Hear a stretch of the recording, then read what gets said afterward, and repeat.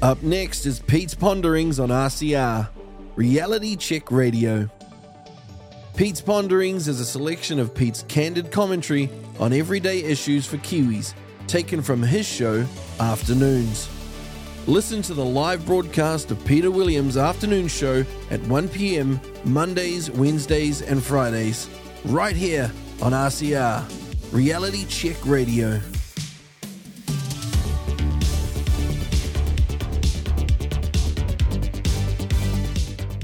Now, here's the question. How is Michael Wood still a cabinet minister? It seemed like just about every hour yesterday he was found to have told a porky to someone at some stage in the last 3 years. If it wasn't the media, it was the cabinet office or the Prime Minister's office or the former Prime Minister herself. I mean, how much longer can not only Michael Wood but also the Prime Minister have the confidence of the public? Maybe Chris Hipkins has just given up. And then to cap it all off, Michael Wood finally announces that he has sold the shares at Auckland Airport for $16,000 and given the proceeds to charity. I mean, what did he do that for? It's nice of him to forego a nice little capital gain, although it took 25 years for it to be realised. Was he trying to get us to think that he's a nice, kind and caring socialist cabinet minister who should be forgiven for not cashing in on the dirty fruits of capitalism? I mean, it's just nonsense thinking, isn't it? Does he think we came down on the last shower? I just find it incomprehensible that he has told untruths, porkies, fibs, lies, call them what you want, to our reporter and to the Cabinet Office and, in effect, to the former Prime Minister. He cannot be trusted, but he is the main man in the Labour Party trade union relationship, and the unions are the main funders of the Labour Party. Labour Party leadership does not want to upset that apple cart. So Michael Wood keeps his Cabinet Minister's job. It's just not in transport. It's a pretty small price to pay for some pretty bad activity. Now, hardly anybody sends a letter these days, of course, not unless you're a great-grandparent sending a birthday card or an old-fashioned sort of person who still sends out the Christmas cards. The only thing I think I get in my letterbox these days is the paper and an occasional bank statement, which I've tried to have stopped, but the bank keeps on sending them. There's also the occasional speeding ticket from the Marion Square post office box number in Wellington. That's Police National Headquarters. You know you've been nabbed when one of those envelopes shows up. So it's hardly surprising that New Zealand Post is putting up the prices for postage, because now it seems the only part of the company to make a profit is parcel delivery. Kiwibank used to as well, but that's all sold off to the government now. In the last financial year, mail, as in letters, was down $45 million in turnover, with a 13% decrease in volume. Parcels were up $137 million, or 8 million units. There were still 238 million letters delivered, and the SOE made a profit of 102 million, although that's going to drop this year with the sale of the bank. But the price of a letter is up to $2 as from the 1st of July, from $1.70. But it went up from $1.50 on July the 1st last year. So that's up 25% in 2 years, well above inflation, and New Zealand Post is fighting a losing battle against the decrease in volume. I think the time has come, frankly, for New Zealand Post to accept that they're a parcel delivery business and the letters, frankly, just go along for the ride, and that division is cross-subsidised by the parcels. $2, it seems, is a nice, round, even number for a letter. Let's just leave it there for a little while, eh? You're listening to Pete's Ponderings on RCR, Reality Check Radio. Gee, poor old Chris Luxon cannot pull a trick, can he? He made a perfectly acceptable, logical and important statement yesterday, and immediately he's subject to a lefty pile-on about women's choices and how the planet doesn't need any more people. Which is a nonsense, of course. What is the greatest thing about this world? It is the people. We're the most advanced form of life ever known, and we need to be replaced because we all expire eventually. In New Zealand, though, we are not replacing ourselves, and we haven't for some time. In fact, it's nearly a decade since we stopped replacing ourselves. The birth rate per woman needs to be at least 2.1 to keep the population intact naturally. In New Zealand, the birth rate is about 1.6, and it's not increasing. 60 years ago, it was about 4 per woman. Then the contraceptive pill arrived in early 1965, and things have never been the same since. The question is, do we want to keep a New Zealand of New Zealand-born New Zealanders going, or do we want to become a nation of first-generation immigrants again? I'm for keeping as many native-born New Zealanders as we can in this country. I did my bit between, 40 and 45 years ago. My kids have done the same. So my views are biased. I understand choices people make, but I still reckon Christopher Luxon was right. We do need more babies born in this country.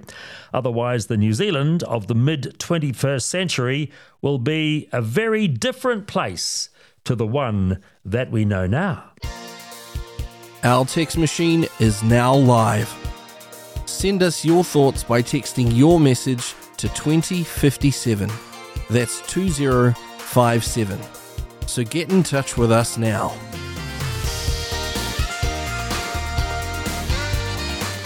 Now, there's a pharmacy chain in Australia called Terry White Chemmart. It's actually owned by the New Zealand company EBOS. You might have heard of them. They're on the stock exchange, the largest marketer, wholesaler and distributor of healthcare, medical and pharmaceutical products across Australia and New Zealand. A couple of days ago on their website, Terry White Chemmart were offering advice about whooping cough and about getting the vaccine for it. And this is what the advertisement said, quote, "The birthing parent is the most important person in the family to be vaccinated." Now, this was noticed by Rachel Wong, who's the New Zealand lawyer and head of the Women's Forum Australia. She posted this advertisement on LinkedIn asking why Australia's largest pharmacy chain is trying to erase women and mothers. A very good question. Yesterday, the same advertisement appeared online again, but the copy had changed. Now it said, quote, "Getting vaccinated helps protect the mother from whooping cough, which reduces the risk of passing it to the baby," unquote. So Rachel Wong has posted this as a win for women and mothers, and she's absolutely correct. Although, as she says, maybe Terry White Chemmart feared a backlash like Bud Light and Target have had in the US with their rather unwise transgender advertising and their transgender products. The world needs more women like Rachel Wong, I tell you. But thank you also, Terry White Chemmart. You got it right, eventually. Gee, David Seymour cut to the chase last weekend at his party's conference, didn't he? He asked that if you close down a certain government department or ministry, would anybody be any worse off apart from those people who work there, who don't get their fortnightly paycheck? And he's continued that theme this week by pointing out a few things that the Ministry for Ethnic Communities has done in recent times. He's done it rather facetiously, of course. Anyway, the Ministry for Ethnic Communities have held 27 hui to develop strategic priorities. They've developed an action plan after targeted engagement. They've handed out taxpayer money through a fund. They've put people on committees, and they have developed the ministry's values. Wow. Seems like a significant list of achievements. Not. David Seymour has a question for the Minister of Ethnic Communities. He says, are the lives of people in ethnic communities better because the ministry exists? If the answer is no, he says, then why does the ministry exist? Now, I tried to find out how much this ministry costs each year. I couldn't. It will be buried deep in the budget documents somewhere. It won't be a heck of a lot, maybe $10 million. That's just a guess. Then there's the Ministry for Women's Affairs, the Ministry for Pacific Peoples, and the Ministry for Māori Development. ACT wants to get rid of them all. The logic, frankly, is impeccable from David Seymour. Why have ministries that deal only with some people in New Zealand and not with all of us? He reckons government spending will be reduced without cutting frontline services because public services will be based on need instead of racial or gender targeting. And I find that very hard to argue with. And Seymour intends to drive a hard bargain with the Nats if they want him as a coalition partner. Seymour is what I like, a politician with some conviction. And there are not many of them around in this country at the moment. Our text machine is now live. Send us your thoughts by texting your message to 2057. That's 2057. So get in touch with us now.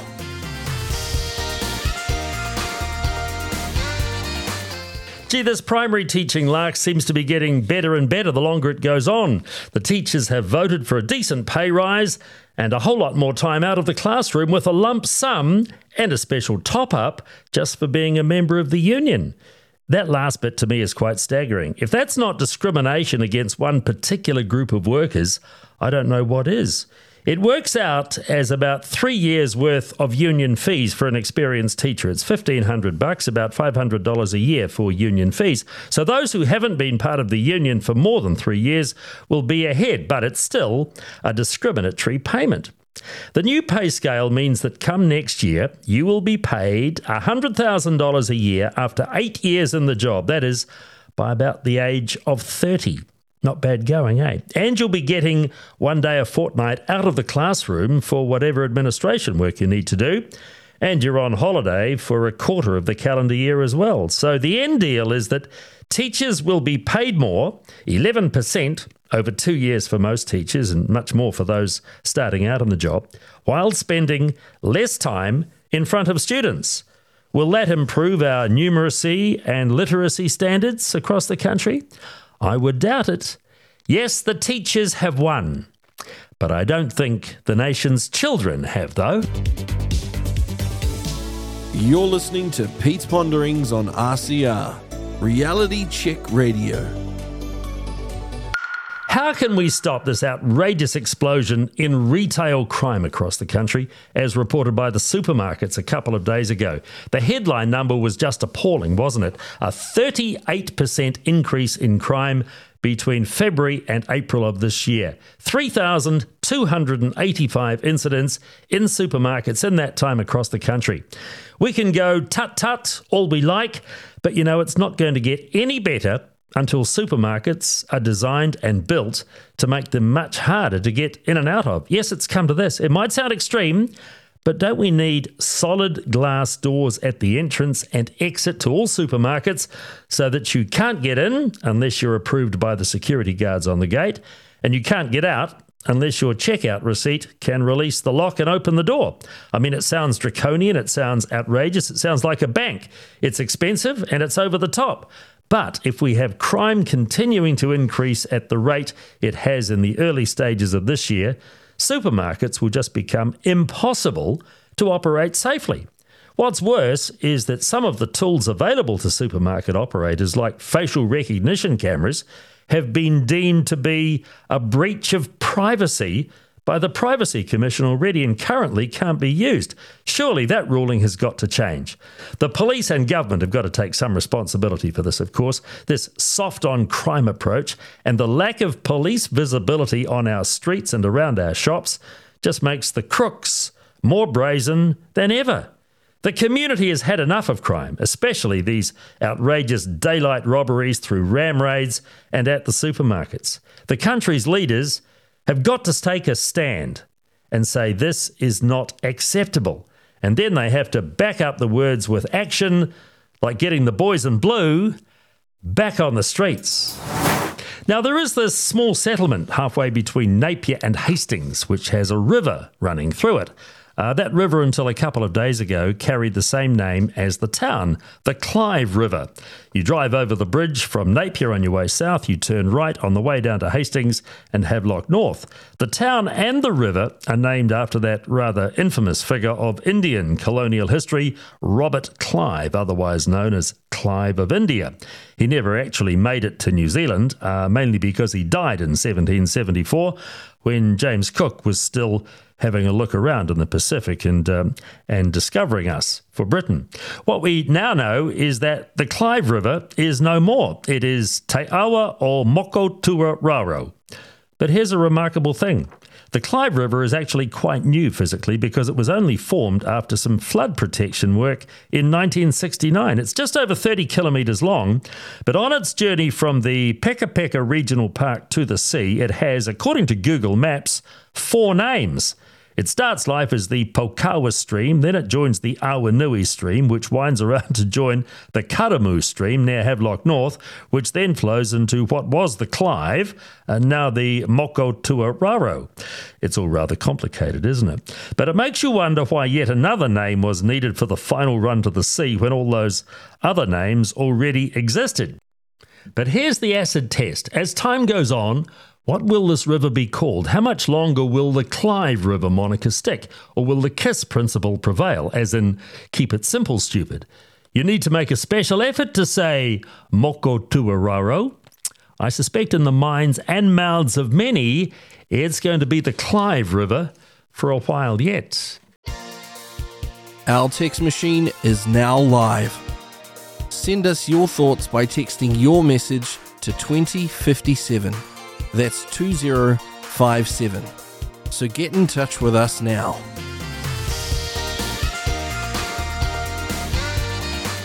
Now, Victoria, South Australia, Western Australia, Tasmania and the Northern Territory have already done it. It's happening in New South Wales later this year. It is time for New Zealand to do it too. Make it a nationwide policy. No phones at schools. End of story. Nada. Straightforward. Hard and fast rule. And stand back and watch academic achievement increase and violence decrease. Why do kids need phones at school? The answer is they don't. Children were educated satisfactorily, some say to a much higher standard, before the mobile phone era began, 25 years ago? And things have really only become chronic since the smartphones of the last 15 years with their video cameras have become so much more prevalent. That footage of an 11-year-old girl getting smashed up at Napier Intermediate, only so the video could be taken and then posted on social media, was a disgrace. But it's not untypical. Police are on track, apparently, to be called to schools for violent incidents 1,000 times this year. It's absolutely out of hand. Ban the phones on school grounds and confiscate those inside the gate with no return for a week and see how things improve. Yes, there will be an outcry from the kids, probably an even bigger outcry from the parents. Too bad. There are some things happening in New Zealand that are not pleasant, but they can be improved if some lawmakers have courage to take a stand. If it can be done in Australia, we can do it here too. Now, I have to say, I love the way that Nobby Clark rolls. The Mayor of Invercargill has that ability to just cut through the crap and tell it as it is. So at a public meeting in his town the other night, he has a pop at the media about their reporting on Māori and iwi issues, claiming the government, quote, controls the media through the conditions of the Public Interest Journalism Fund. Now, that fund, I think, is pretty much wound up, or it's going to be wound up this year, but it has doled out $55 million to various media organisations with conditions attached.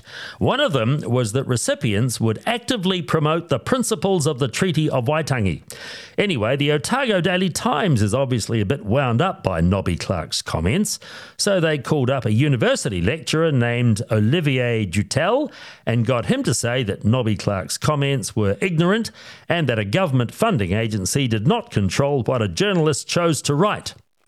I think Dr. Olivier Dutel is the ignorant one here. A quick look at his bio on the Otago University website marks him as yet another academic lefty. His work is described as being concerned with the emergence of right-wing populism. In other words, he doesn't like democracy, which after all is what populism is. But back to his comments on Nobby Clark. Nobby is dead right. There were conditions for what journalists wrote under that Public Interest Journalism Fund. Therefore, the government could control the media on the issue of iwi and Māori. The ODT should have had more courage than to wheel out a lefty and actually answered the charge themselves. After all, they're the frontline media and they know the rules that they took the money under. So we're all set for the Super Rugby quarterfinals this weekend, and with the exception of one match, I think the outcomes are pretty certain, aren't they? I mean, the Blues are going to whip the Waratahs in Auckland tonight. The Chiefs will trash the Reds. The Crusaders will hammer the Drua in Christchurch. That means the Hurricanes and the Brumbies is the hard-ish one to pick, but I fear the Brumbies will be too good at home. But there's a fascinating piece about the future scheduling of top-level rugby in our part of the world in the Herald this morning. The key is that because the South Africans and Argentinians have effectively become Northern Hemisphere players, as that's where they play their club rugby these days from September through until April, sometimes into May, they don't get enough time off to play Southern Hemisphere international matches in June, July and August. So there's a suggestion going around that we do in the Southern Hemisphere, what we do in the Southern Hemisphere is reverse things and play the test matches at the start of the year, earlier in the year, in March and April. Then the Super Rugby is on in the late winter and the spring. It all sounds a bit weird, doesn't it? And the idea of making rugby play the same seasonal schedule all around the world is one that has been talked about for years and nothing's ever really come of it. Maybe nothing will come of this idea either, except that South Africa, who still wield a great deal of clout, are pretty keen on the idea and will have test matches in the late summer. In the meantime, though, we will enjoy some midwinter quarterfinals in Super Rugby this weekend and look forward to this year's Rugby Championship in July with the big Bledisloe Cup match in Dunedin the first weekend of August. Our text machine is now live. Send us your thoughts by texting your message to 2057. That's 2057. So get in touch with us now.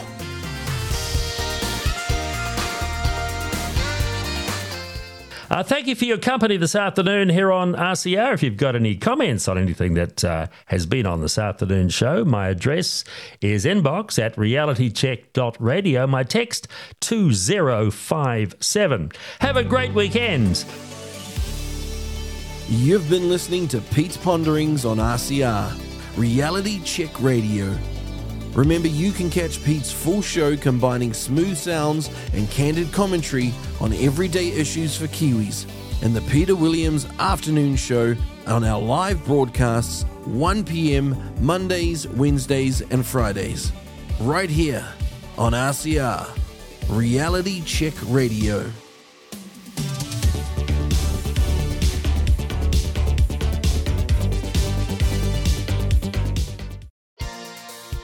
Our text machine is now live. Send us your thoughts by texting your message to 2057. That's 2057. So get in touch with us now.